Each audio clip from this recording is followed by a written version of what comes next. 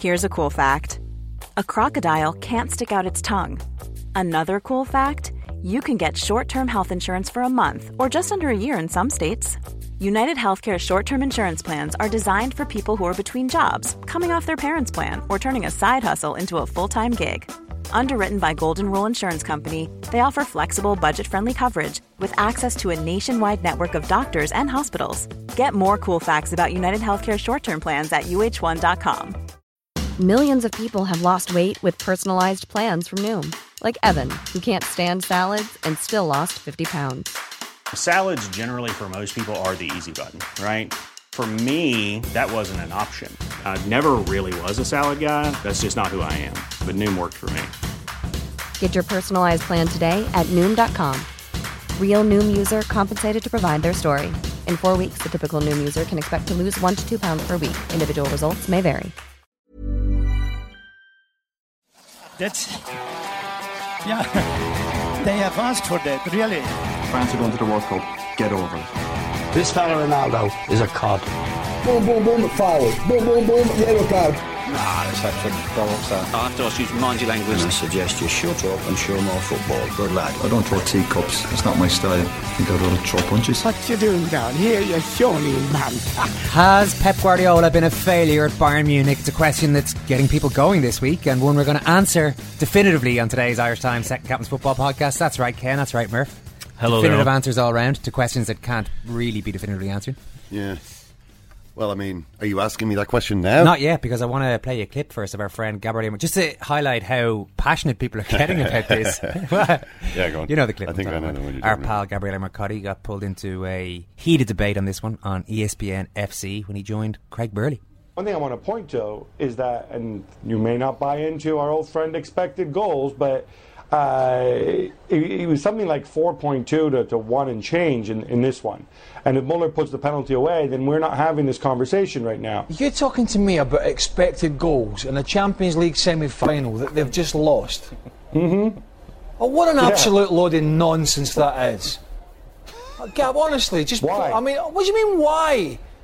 I expect things at Christmas from Santa Claus, but they don't come. Right? What a deal in this fact. No, that's not what it means. What does expected goals mean? Point. Well, yes, anybody can look at the results. Of course, because that's what the game, Gab Marcotti, is about. Whether you like it, I like it, or anybody likes it, the game is about results. That's why managers change jobs and get the sack. Right? None of this nerd nonsense about expected goals. Well, Ken, are you in the nerd nonsense expected goals corner or the results corner? It's just... in this what an absolute load of nonsense that is. Still going, Craig Burley. Oh, Craig Burley. Well, bordering on rude, I would have said Craig Burley during parts of I that actually debate. saw that on Twitter. Daniel Altman, who we referred to the other day when we were talking to Gabriele Marcotti, had tweeted a complaint about this. He kind of taken a screen grab. Who's Daniel Altman? Daniel Altman is a kind of a top football analytics guy. Oh yeah, and he was very put out by this exchange. He thought it was basically he put up a screen grab with an email that he'd written to ESPN complaining about, essentially the moronic attack by Craig Burley on Gabriele Marcotti, and Burley should be off the less Craig, more Gab. You know what I mean? I think Gabriele Marcotti is more than capable of standing up for himself actually in those issues. But what he's saying there, effectively, to say that Bayern's expected goals was over 4 and Atletico's was just 1 means that Bayern were unlucky not to win. Can I confess? It's as simple as that. Can I confess in still not being fully sure myself what as Gab says, our old friend expected goals actually means? Shots? Okay, I will have a go at explaining what expected goals means, and this is probably going to be wrong. But maybe it could be short, Ken. Okay. If it's wrong and short, I'd nearly take it over corrected log. But anyway, on we go. So basically the idea being that if you take a shot, the shot has got a certain probability of scoring. If the shot is from 35 yards, sort of out by the out by the sideline, probably the chance of it going in is not that good. If the shot is like a point blank bullet header from 3 yards in a central position, there's a higher chance of that going in. You see what I mean? Yeah, so it's a statistical device that rewards a team who works themselves into positions from which they should score a goal. Well, also who I'd take a lot of shots. I'd say Leicester wouldn't do very well on this, for example. Well, I mean, no, Leicester have been kind of outperforming it for most of the season, as in, if you looked at their expected goals, generally they tend to do a little bit better. That's what I mean. Yeah, they have been doing a little bit better. But, it's basically a way of saying, okay, they had a certain number of shots of a certain quality. The probability of an average player, I don't mean an average like a mediocre player. I mean the average player scoring with a shot from this position is, X amount. How precisely they work out what the probabilities are, I don't know. But no, that's pretty clear. No, it's not clear. Short and right, I think. Yeah, both short and right. Well, I mean, we could just be confirming each other's ignorance here. Okay, so, but it certainly sounds, that was definitely right. It certainly sounds right. Someone is tearing their hair out at the ignorance of the 3 birdies. Actually, if you'd asked me what expected goals means, that's what I would have said. So now I'm actually less confident. There doesn't appear to be any wrinkle whatsoever in your description of it, which leads me to be suspicious about its truth. Yeah, basically, if a team, say the number of shots they have and the kind of positions that they're shooting from and the types of shots that they are... It's getting long. What I mean is, you can look at all that at the end of the game, kind of map it all, and say, okay, on average, the team would have scored 2.8 goals from these kinds of shots, and they've actually scored just 1. They were unlucky. You know what I mean? I know what you mean. Bayern, for instance, scored 1 when they apparently, according to the figure Gab was quoting, should have scored 4, or could have. On average, you would expect them to score 4. Mm-hmm. So that's basically what he's talking about. So essentially, it boils down to a more mathematical way of saying they were unlucky. You know what I mean? Yeah. That's really what it is. So what an absolute load of nonsense that is. But they were unlucky. I get the feeling we're going to hear that Craig Burley give it a few more times. But this, I think it's interesting though. Like, this is obviously something which has become more and more a part of how people speak about football, largely because these kind of figures weren't available before. Now they are. A lot more stuff can be measured now. People are aware of all this. And once you do have the ability to measure things and to kind of quote statistics and to make arguments which are supported by mathematical evidence, then there's kind of an increasing pressure to make that type of argument. Mm-hmm. Because the other type of argument is the kind of more old school one. Maybe, you can imagine Hugh McIlvanney sitting there with his cigar, watching because he was still allowed to smoke in the press box. I don't know if he ever actually did that. Maybe he only smoked at the end. I'm not sure. But he's sitting there and he's, there's maybe going to be some technical points.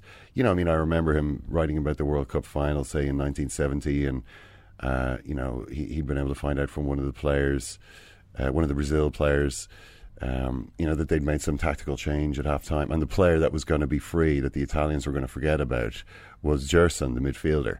And Gerson is the guy who eventually scored the 2-1, the breakthrough goal. So, you'd have those kinds of little pieces of information, but a lot of it would be about the personalities. The granite-hewn Scottish managers, from the coalfields of Lanarkshire. That would be... Simon is hot on those hotkeys today. On fire today, yeah. So a lot of it would be about that. I mean, I imagine like looking at that Bayern Atletico game, and you see Diego Simeone, and the kind of the sort of desire, the intensity, the insanity of Diego Simeone, and this was kind of the force that Bayern were up against. Now there is no mathematical way of making that case, really. I mean, this is a guy who's not even standing on the field. He's not even on the pitch. There's no mathematical way of measuring his impact. How can you quantify during the 90 his minutes? Influence? And yet you feel that he really did have a lot to do with how that game turned out. That could be just a kind of a primitive tribal sort of sense that that the human beings get. Oh, look at the chief man. Simeone is obviously a chief man. And we're kind of keen to give him greater importance than maybe he really has. But I still feel as though he really did have an impact. Yeah, there. There's less maths in that opinion. See, maths has ruined it now because people can make evidence-based arguments instead of just making arguments that sound fun good. arguments. Yeah, and it's kind of annoying. He's distracting the players. They lose the final 1-0 to a deflected goal off Diego Godin's arse or something. And it's all Simeone's fault. We still haven't got your answer about Pep Guardiola, and I might hold on because there's a lot of champions, a lot of Pep to talk about, so we'll get your thoughts on it at some point. Raphael Honigstein is a big fan of the work Pep has done at Bayern, so we'll talk to him. We'll ask Sid Lowe about that as well, and we've got a bonus podcast out there for you. You may have noticed this, but just in case it slipped by on your feed there without you seeing it, scroll back up, download that bad boy. It's the KeeganCast. That's as snappy a title as we could think of. I like it, KeeganCast. I mean, there's no pun or anything really, it's just Keegan and the second part of podcast. Keegan Podkev? Nah, KeeganCast will stick with. Kevin Keegan was our guest, and Ken had a great face-to-face chat with him, talking about loads of stuff. The future for Leicester City, the difficulty in holding on to their big names, long-distance running, the role it played in making Kevin Keegan the fittest player in 1970s football, and also the need to completely rethink how players are coached at a young age. Loads of great stuff. Kevin Keegan, quite a charming guy and a great interviewee, so have a listen to that. It's available now, as is the Report on Sport. Well, if you're asking is Guardiola a failure, I mean, one way maybe to judge it was by the reaction of the crowd at Bayern Munich at the end of the game. The final whistle went. What sound did you hear? Well, there wasn't booing. Is that what you're saying? No, there wasn't booing. There was kind of that, sound of disappointment, but no anger. Sorry, what's the sound of disappointment again? That the sound of a deflating... It's more the sound of a strimmer. The sound, like a hedge trimmer or something. The sound of a deflating stadium. The Allianz Arena looks like a big inflatable stadium, and someone's just stuck a pin in that, and it's all, collapsing that's down. That's more of a lawnmower. Yeah, well, look, they didn't boo though. I was wondering if they would, but they didn't. They had too much respect for what they had seen. I mean, the team had played well. And probably some of the fans were turning around to others and saying, our expected goals were off the charts, to be fair. What more could Guardiola have done? And, we all wanted Muller to play, but he was the one who missed the penalty. Shows what we know. We all wanted him in there, but he missed the penalty in the end of it, Of course, Atletico missed the penalty as well. Although they shouldn't have got the penalty. There's so many kind of different ways to look at it. But, Arturo Vidal was annoyed. He was graceless. I thought Arturo Vidal was poor, actually. I feel as though Bayern bought him to add a little bit of kind of fire. A little bit of aggression. Devil. Yeah, but I don't think it really works that way. I don't think you can buy one player and say, okay, you're the devil now. The whole team kind of has to have that. It has to be kind of laced throughout the team. You can't just bring a guy in and say, right now, you get in there and a few hand grenades or whatever it is. I just think that he just ends up looking out of place. And he just looked, he played badly. He was off his game. And maybe that's why afterwards he comes out with graceless comments about how Atletico Madrid play ugly football. And, the only time they got the ball was when they scored, basically. They'll be dreaming about us, he said, weirdly. Basically, they've seen what a real team is. Now they're in the final. He's just like, forget it, Vidal. You let yourself down. I don't know. So it's going to be Atletico against Real again. I mean, the last time they played each other, it looked like Atletico were going to win right until the end, and then Real Madrid kind of overwhelmed them. They just had too much quality. Atletico were so tired. I remember that game they started Diego Costa, even though his leg was hanging off. He came off after like 7 minutes, which kind of showed their desperation for him to be involved, and they lost him really early. Then it looked as though they were going to win thanks to a mistake by Casillas. Sergio Ramos equalised, and Real Madrid completely blitzed them in the extra time. There was just no answer to that quality they had. I don't know if Atletico actually believed that they were going to win that game. I mean, they won the title that season, sure, but I don't know, something about the Champions League final against Real Madrid, who've owned that competition in so many ways. It's going to be too much. What I'm talking about here is more from the Craig Birdie school of analysis than the Gab Marcotti school of analysis. I can't really quantify this. I just felt they had the hunger, sure, but they lacked the belief. Yeah, I think maybe we have to recognise that human beings are irrational creatures. There may be no way to quantify as we said, the influence of someone like Simeone, or these kind of irrational factors such as, it's not our destiny, it's not our night. But if people believe that, then it effectively becomes real. You know what I mean? It becomes a real thing. This kind of sense of doom that enfolds a team. When Sergio Ramos scored, okay, it was 1-1. There's still every chance. There was no chance. There really was no chance. Atletico knew then this is done. But this time, I just think, I think Real Madrid would rather be playing any other team. Maybe not Barcelona, actually. Just a non-Spanish team. But I think they'd rather be playing Bayern than Atletico. There's just something, even though Bayern are clearly a better team.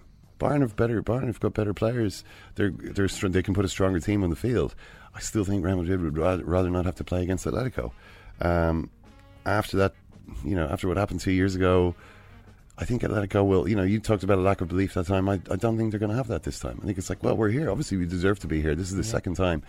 And yeah, I think they're going to be good. Obviously, Real Madrid beat Man City, who were just so terrible. Just nothing really from them. We're not even going to bother talking about it. No, well, we will talk a little bit later on with Sid about City. So, yeah, we'll talk to Sid about that, and we'll talk to Raphael Honigstein about Guardiola. Just Ronaldo's quote about Zinedine Zidane. We've always had Zidane's back. I admire him as a manager and as a person. He's humble. He knows how to listen, and that's always important. That's the key. Yeah, and most important of all, he knows who to listen to. No, he knows what he's doing. Guardiola. Oh, just one other thing, which was Gattuso. You remember Gattuso? Who can never forget? Not happy with this Guardiola nonsense. He's one of those. Let's say he's one of the burlies who's saying Barcelona and Guardiola have created monsters in society and in football managers. For copying others, we have lost the defensive part of our football culture. He's basically saying Italian teams have got to stop trying to be Barcelona and trying to do what Bayern do. Well, there might be something in that. Not all our proposals during the past 50 years have been rubbish. He also then goes on to say, at the moment, players here spend 10 hours a week training. In Holland, they play for 10 hours a day. Now we have other social phenomena, smartphones and PlayStation. I think what he's saying there is the level of computerized games is out of control and has to stop. There needs to be a correction. But we will, as we said, get back to the Champions League. Just in the meantime, more Leicester. Leicester obviously been partying this week. Everybody has. Jamie Vardy. And the other Jamie Vardy, saw what? It's just weird. The guy who looked a bit like Jamie Vardy. A bit like Jamie Vardy. He's not even. I assume I saw Jamie Vardy look like, and I thought, to be honest, it would be like sort of a plump version of Jamie Vardy. Yeah. This guy's almost as skinny as Vardy. Yeah. And he's got the same shaped face, which is an unusually shaped face. Yeah. Not that well, certainly among non-professional athletes, it is. Yeah. He's got this fairly thin frame. Like, look, sure, it's like what Jamie Vardy would have looked like if he wasn't a professional footballer. Like about half a stone on top of the normal Jamie Vardy. They got this guy to come on the bus, like the team bus. I think just so they could bully him. I mean, I saw there was this. Well, there's a difference between playful joshing and bullying. Full kit wanker was how Jamie Vardy greeted his double. Joshing. full kit wanker. Yeah, that's what he said. Yeah. Okay, because it sounded a little like something else. Oh yeah, full kit. I mean, at least he's describing why he thinks he's a wanker, as opposed to just mindless abuse. Yeah.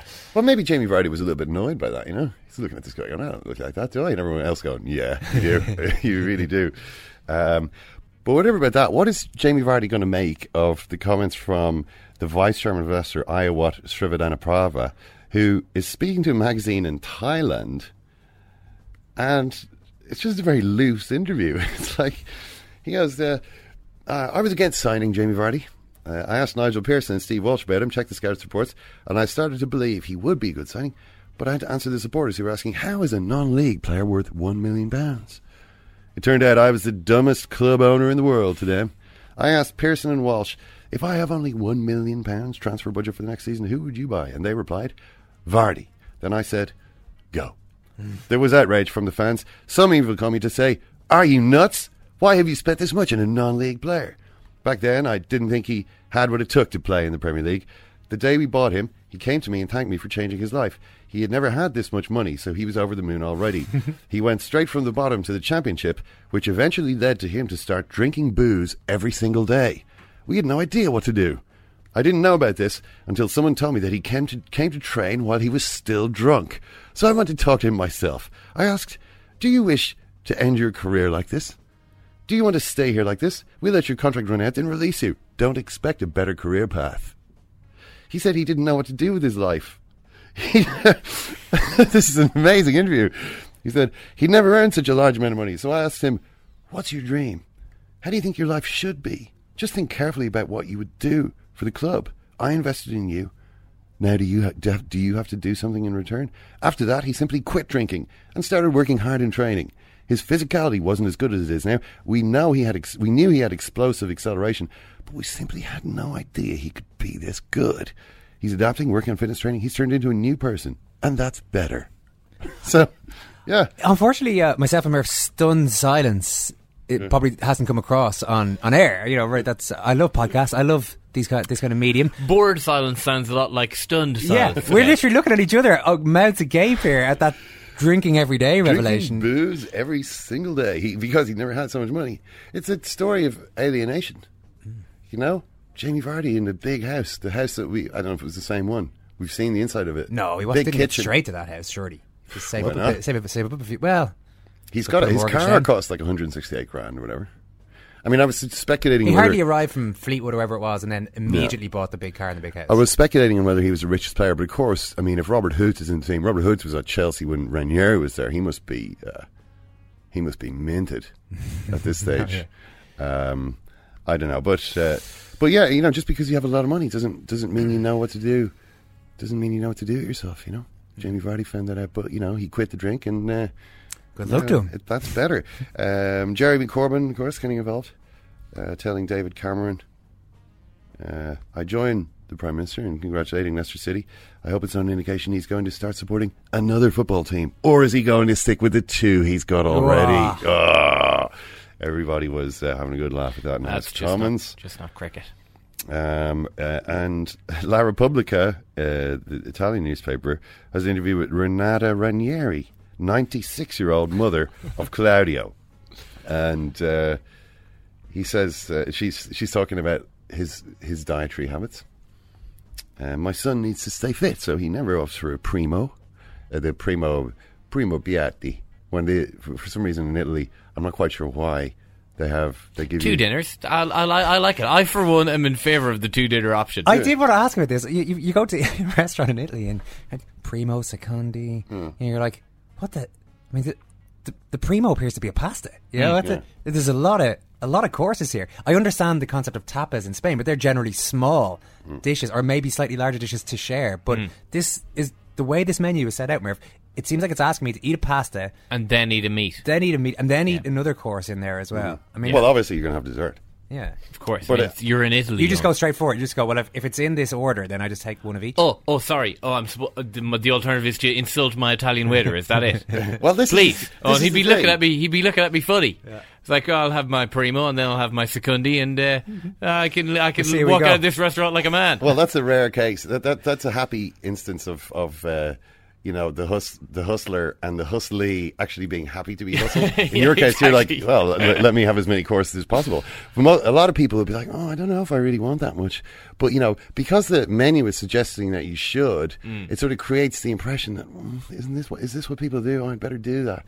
Claudio Ranieri doesn't do it. No? Nah, never. No, he doesn't go for the pasta option. Oh, okay, right. He has, instead, says Renata Ranieri, he has green beans or a salad. So he has that instead of pasta. Then he has the second, you know, the fish or meat option. That does make a lot more sense. On Monday, when Mr. Ranieri had lunch with his mother, he ate a steak and a bit of chicoria ripassata, which is a spinach-like vegetable tossed in olive oil. Right. Then he had strawberries, lemon juice. Still quite a lot of grub, though, all the same, for lunch. Well, you're home with your mother, you know, she's going to feed you. All the newspapers... Well, no, was this out in a restaurant? Oh, it's a restaurant. He's going to make his 96-year-old mother cook lunch, surely. The way it was painted to me was that he was going home to his mother's house. I'd say he probably took her out for hope lunch. he To be took her fair, out. with his £6.9 million bonus. You know, but mothers like to feel like they're still involved in their grown-up sons' lives. I can't imagine any mother would object to being taken out to a nice restaurant. Maybe once that objection has never been made. You've burst past the 90 years barrier. Maybe things change. All the newspapers in Italy are calling him the King of England. Just imagine that. He was so happy when I spoke to him on the phone. Now we can all relax a little bit.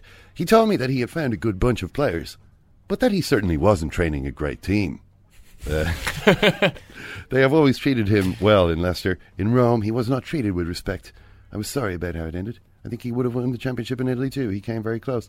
I think that's fair enough. We are so happy the whole world is paying him compliments, and I thank everyone, says Mrs. Ranieri. So that's... she sounds as nice as Claudia. You see where she gets it. I told him he was a fool for not upping N'Golo Kante's buyout clause. But he would not listen.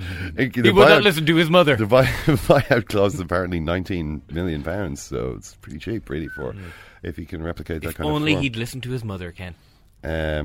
Meanwhile, Alessandro Rocca, who is Ranieri's son-in-law, says he is happy not for himself, but for the players and fans. For himself as well, I guess. But he says he's a calm and serious person, but he also knows how to joke around. That's, I suppose, a real guide to living, to be calm and serious, but also to know how to let the hair down a little bit, from time to time, Do you want to mention the Liverpool game tonight? Yeah. Big it up. They're obviously playing Villarreal, 1-0 down from the first leg. Difficult situation because of the, obviously, risk of conceding an away goal. The interesting thing here, though, is it's what's happening at Liverpool. I mean, okay, they could get into the Champions League if they win this competition. That's possible. Otherwise, the season is basically over, and they're not going to be in Europe next year.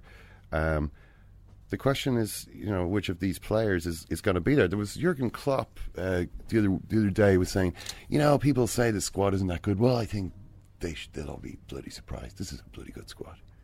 He doesn't believe that for a second. He's going to have to sell quite a few.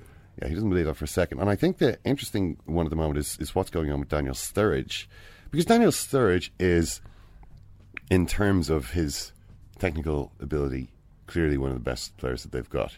I mean, a brilliant finisher. Just the way he strikes the ball so cleanly into the net. You can see he scores some beautiful goals. Obviously, the drawback is that he's sometimes not always on the pitch to score those beautiful goals. No, but the interesting thing is that even when he is available, Klopp is sometimes looking at him and leaving him on the bench, as he did last week in Villarreal. Liverpool didn't score, but Klopp didn't use Sturridge. Now that's interesting. That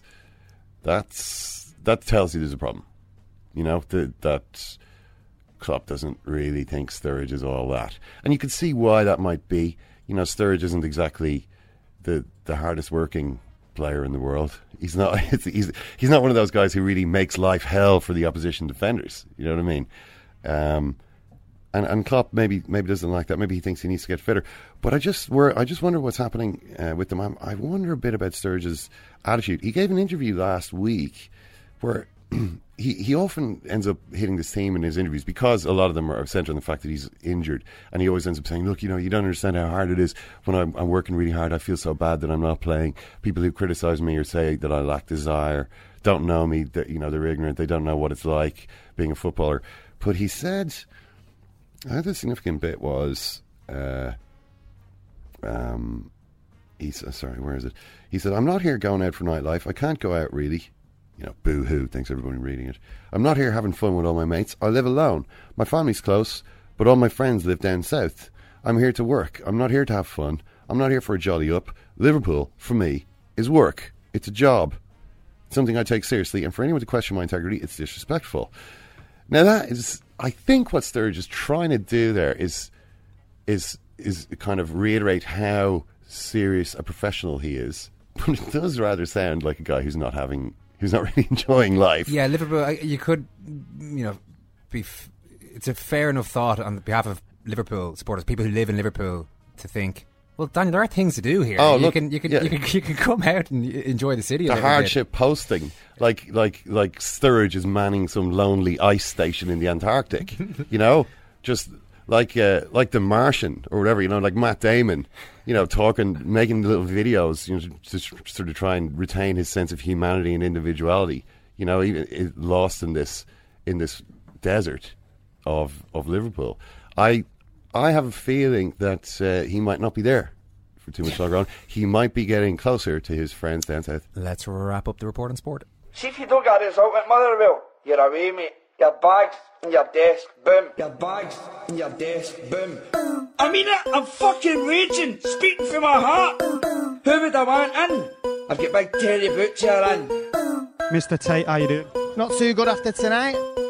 You got the job on the technicality of a legend who recommended you. No beat, I take no beat, I take no beat. Just so what's up, don't gotta get so deep. You know me, but I can't know me. I can't know me, I can't know me. I can't know me. You have lost the fans tonight. You don't deserve the fans. Listen to fans. You need to fucking work on it. You are nothing, you are a fool, and you are a waste of time. Good night. Oh, the Guinness Book of Records stuff. Get a grip! He's your biggest fool. We'll get into Pep Guardiola chat with Raphael Honigstein. Raphael, I think you might be expecting the first question that we're going to throw at you. Pep Guardiola, a failure at Bayern Munich? I'm really surprised that people are asking this question. When did it become a fashion to classify managers either as winners or failures? Is there nothing in between? Can't you just do a job and maybe not get everything 100% right?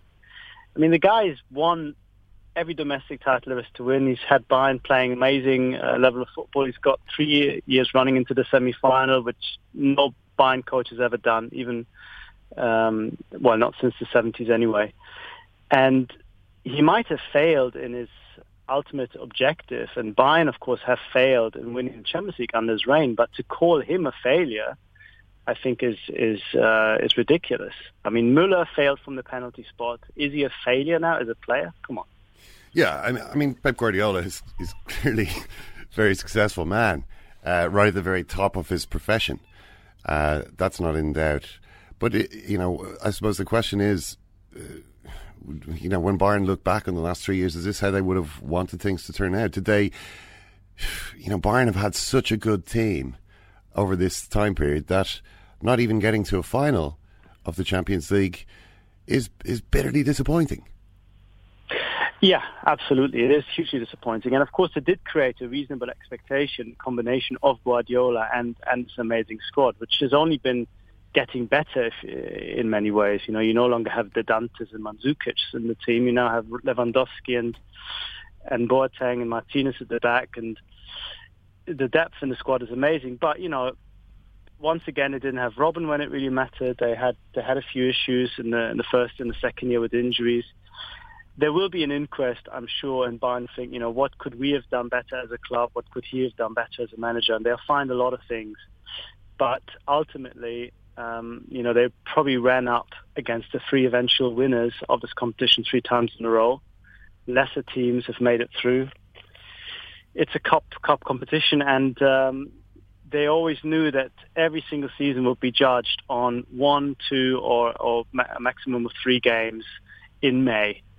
And that's a pretty tough proposition. That's a job, though, Rafa. That's a job for a man as highly touted as Pep Guardiola, and he failed to get them through any of those semi-finals. Yeah, of course he did. But, the real question is this. If tomorrow Pep Guardiola says, you know what, can I stay?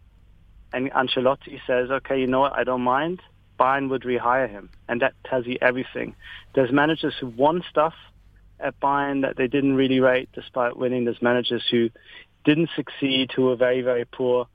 This is a guy that, from his everyday work, they think has been amazing. And the fact that the team couldn't quite do it, and I think everybody, even as harsh as critics, would agree that he didn't lose that second leg on Tuesday night, but it was just a failure of the team taking their chances. Bayern would do it again. And I think that is the only real criteria of how you see how highly he's rated. Plus, if I can add, you want to talk about legacy, you want to talk about lasting influence. Louis van Gaal took them to a Champions League final, was a car crash in the second season. He was only there for 18 months. His lasting legacy is so strong at Bayern because of the identity he's given them that Heinkes and Guardiola were able to build on, that I think in a few years' time we'll look back and think Guardiola has really changed things and has really helped Bayern make a much better team for years to come. I'm absolutely convinced by that. Well, that is, and that's maybe the best way to talk about his success or otherwise. I mean, I remember after they lost to Real Madrid, it was the first leg defeat. They lost 1-0 2 years ago, and Guardiola said, and this was a game which they completely dominated. You know, they played the entire game just outside Real Madrid's box and didn't score, lost 1-0. Guardiola said, "I'm aware that I'm attempting something countercultural here in Germany. Here they like the way Real Madrid played against us, the counter-attacking football of Borussia Dortmund, but Bayern hired me, my style of football." So there's two questions really rising about that. First of all, do you think his impression about the preferences of the German public was accurate, that that's the kind of football they like to see? And secondly, did he actually succeed in changing the culture? Are Bayern going to keep playing this kind of very patient Pep Guardiola football, or are they going to go back to, their old ways? Well, I mean, there are so many issues here. I mean, first of all, I would say that Bayern, going back through the 70s, have always had a history of very patient football. They were never known as a free-flowing, amazing attacking force. They had their version of total football in the 70s with players changing positions, but they were very controlled, very defensively strong. They won the Champions League in 2001 with a sweeper. Everybody else was already playing completely different football. They were still playing 3 at the back or 5 at the back. They were quite macho, though, Raphael. I'd say they were sort of, there's something a bit chest beating about them. It was a chest pumping and beating because they didn't actually do that well with the ball. I mean, you work what you've got. And they had a lot of tough tacklers and a lot of really strong man and, as you said, macho figures. But as far as having a footballing identity was concerned, they didn't really have any. And it's only started with Van Gaal, that you can look at this team and take away the names and take away the shirt colour and understand this is Bayern Munich playing. So that already is a huge achievement. And this idea that Germans only like counter-attacking football, or they only like lots of strikers on the pitch. I mean, Guardiola also changed his tune quite a lot, the way it fitted him, his narrative, is I think is a bit mistaken and a bit short-sighted. What I think he found hard to accept was that after dominating Real Madrid and playing this wonderful football, somebody like Franz Beckenbauer just sits there and says, "Yeah, that's great, but they're over-elaborative. Why don't they just shoot a bit?" And for him, that betrays a lack of understanding of the way he sees football. But I don't think it's necessarily reflective of German football on a whole. You look at the national team; they are playing a football that's very, very similar to Guardiola's football for the one reason that most opposition teams defend. Once they defend, what do? You just have to play football. You can't start counter-attacking against the likes of Albania in qualification. So I think it's an oversimplification to say he had cultural issues. But of course, I think when it came to the wider running of a club, the relationship with the players, the relationship with the board, the relationship with the doctor that we talked about a lot on the show, I think these were things where the fit between Guardiola and Bayern wasn't 100% right, and maybe it's one of those 1 or 2% percentage points that in the end were missing for them. And it's ultimately, you say there's 1 or 2% missing, and maybe that's what prevented them from getting to a Champions League final. You talked about Thomas Muller earlier. He misses a penalty. Does that mean suddenly he's not a great player? Of course it doesn't. And anyone who's saying that Pep Guardiola's a bad manager and is some sort of a fraud or something is obviously ludicrous. This has no impact at all on what he did at Barcelona for a start. I mean, that's done, and that's in the history books. But if we're talking specifically about his time at Bayern Munich, this football philosophy, all the work that he's done, all the intensity that he's brought to the job, all of it surely is judged at the highest level when it's tested against the best teams in Europe, and that's where he came up short. Yes, he came up short, but does that mean that he didn't do any good work? Does it mean that he failed and took Bayern to the 10th position? The way what happened to them after they won the European Cup in 1974. He's put them at a level where anything but a Champions League final or trophy win is seen as failure. That is. But weren't they already at that level? I mean, weren't they already? No, I mean, they weren't. No, they weren't. They got to the final in 2012. They lost, and Uli Hoeneß decided to replace the manager who then went. Look, the reason why they replaced him the reason why they signed Guardiola in December of 2012. This is after 2 years of winning nothing, and nobody really thinking that Bayern would get there again in 13. Was they thought he would be the guy that takes them over the line.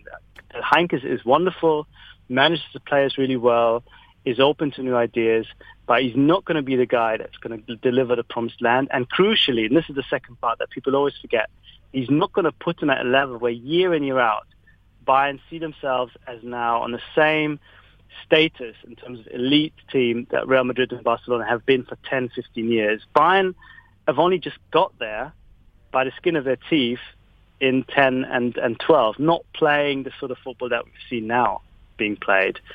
And, you can only try to keep that level. Eventually, you play enough semi-finals, you will get lucky. But it's to be in that situation where every season people look at you and think you are the favourites. Unless you get to the semi-finals, something is seriously wrong. That's what he has done, and that's why they have been happy with him. And that's why I can only repeat, if today he would say, do you mind if I stay, there's unfinished business, or do you mind if I come back in 3 years' time from City? They would say yes. There are issues with him, more to do with his personality, with the way that he communicates. But in terms of the football that he's delivered, apart from the result, and of course the results matter, it's been exactly what they expected from him. See, I think that you said the phrase unfinished business. That's kind of what I feel about this as well. That the way that he's decided to, I mean, he's been quite clear. He was leaving this summer. It kind of everybody sort of always thought that was what was going to happen, and he confirmed it a little while ago. But I wonder, does it leave a bit of a sense of disappointment behind it? Munich, they're kind of thinking, well, why are you leaving? You haven't actually finished what you came here to do. Yes, it does, absolutely. And you look at last night's semi-final, and you think, how can Bayern not be in the final? And you see Man City and Real Madrid playing at a level that is well below what you saw from Atletico and Bayern. But this is what it is, and it is hugely annoying. It is hugely frustrating, and you don't know when this chance will come back, because the English clubs have been very poor. Will surely get better, and Real Madrid and Barcelona will probably get better as well. But they can only try and maximise the opportunities. They didn't quite do it, I think, in 14 and 15 for reasons that not necessarily had so much to do with him, but injuries and other stuff. This was the year, I think, where the regret is the biggest, because they did actually play near to their potential. They played really, really well against one of the toughest teams to play against, and they didn't quite do it, and that's the regret. But can you can you put the blame on his feet for that? I don't think so. And yeah, they will look back at it and think, this has been a missed chance. 3 years with this guy.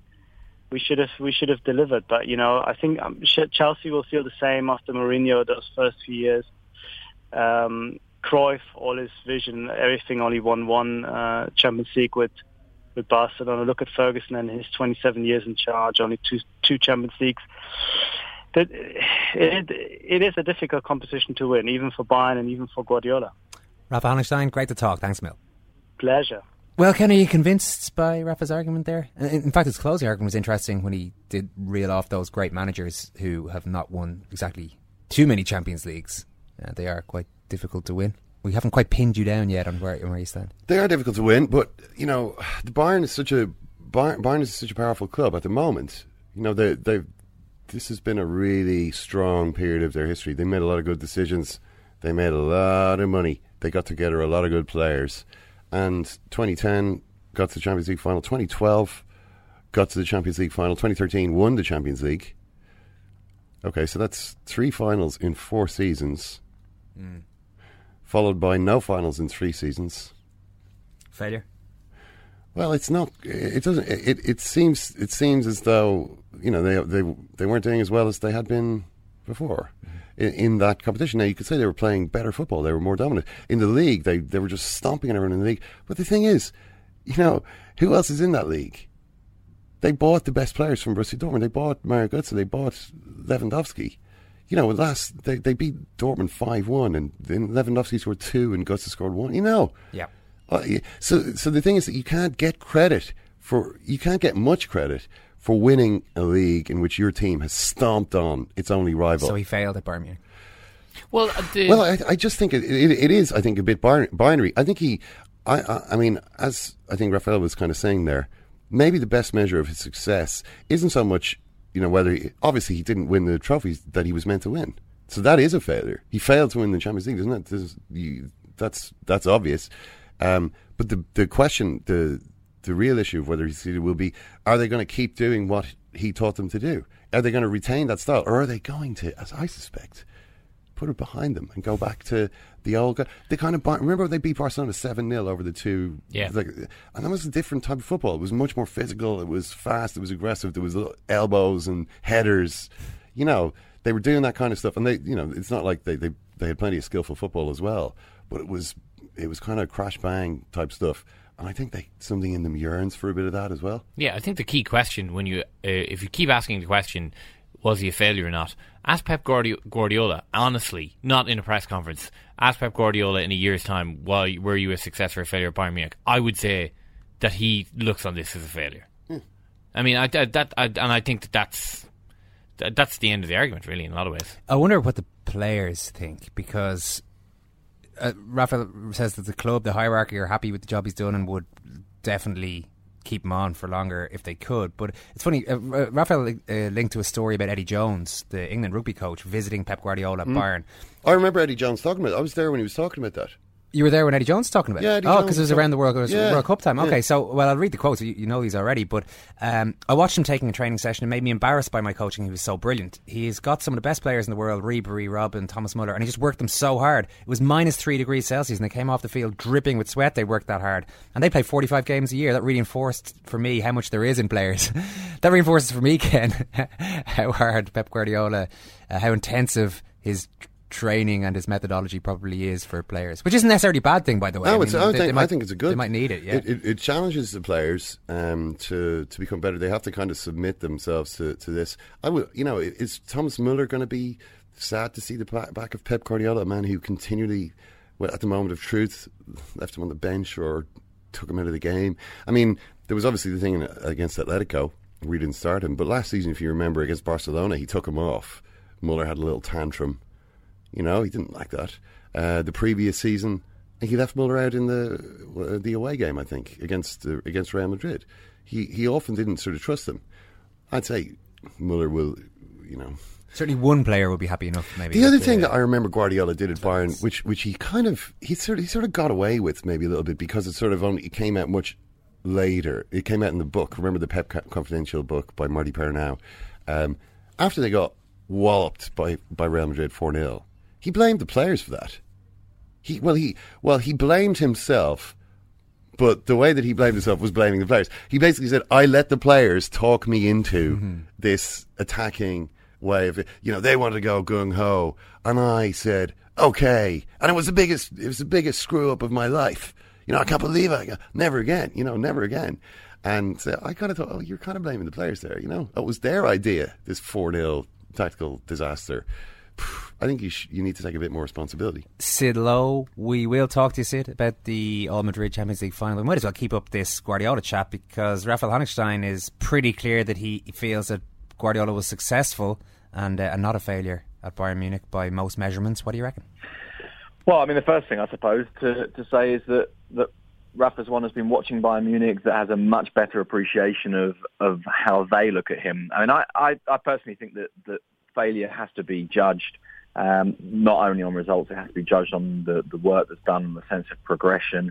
I think it's natural that after 3 Champions League semi-final defeats that there are questions asked. I think it's natural that some people consider him a failure, but I personally wouldn't. And particularly when you look at it in the context of this particular semi-final. Now, of course, it's the result that ultimately matters, and Simeone is a man who said the other day that, you know, he plays to win. He doesn't play to please anyone. He doesn't play to do anything except to try to win. And ultimately, Atletico Madrid did find a way through. But I think if you look at those two semi-finals, I think I have some sympathy for the way that Arturo Vidal put it after the game, which was just to say, look, do you really want us to do any more? Was there really anything else we could have done except maybe be a little bit more accurate with our shooting? And I think that's kind of fair. It's not that they went into the semi-final and got it horribly wrong.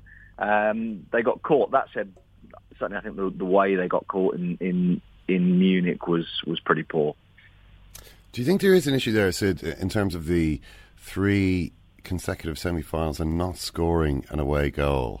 You know, a couple of them had been in Madrid. You got the chance to see Bayern pass the ball around and not score. I mean, is there maybe a question mark there that, okay, this is the type of football that if you've got Lionel Messi in your team, is, you know, you're probably going to win, and if you don't, maybe you're going to struggle to score. Yeah, I mean, I think you need to.